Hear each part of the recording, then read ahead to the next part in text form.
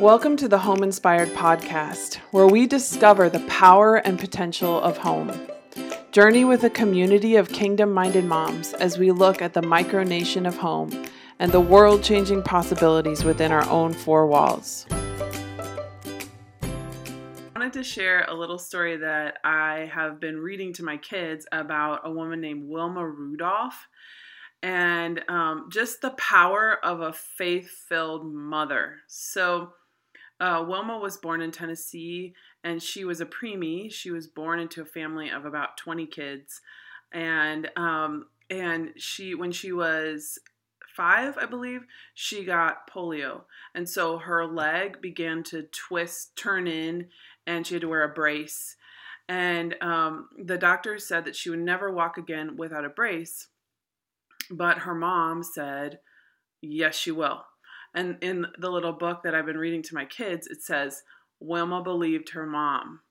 So then there was this period of time where they were believing for the promise to be fulfilled, but they weren't seeing it. And they went to the doctor twice a week, I believe. And 2-hour ride on the bus. They did all these massages on her leg. Her mom set up the system to have her leg massaged 4 times a day by various siblings. And after about 5 years of that, can you imagine believing for that for 5 years?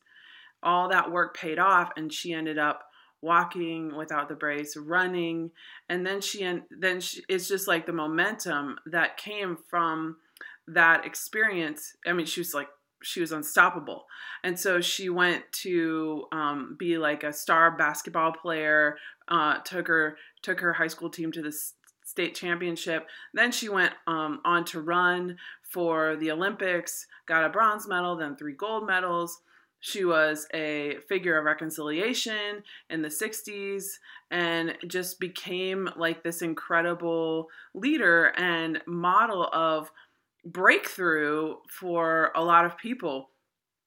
But you can kind of trace it back to this idea of a faith-filled mother. And so it's amazing to me because Wilma's mom did not know that she was going to do all these things.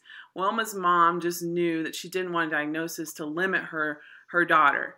And so Wilma's mom just chose to believe a different thing and walk that out with, through hardship, basically, through a hard road of 5 years of massages and doctor's appointments and all this stuff. She walked it out and said, no, this will not be this way. This is going to change. You will walk, you will run, you will play basketball, whatever.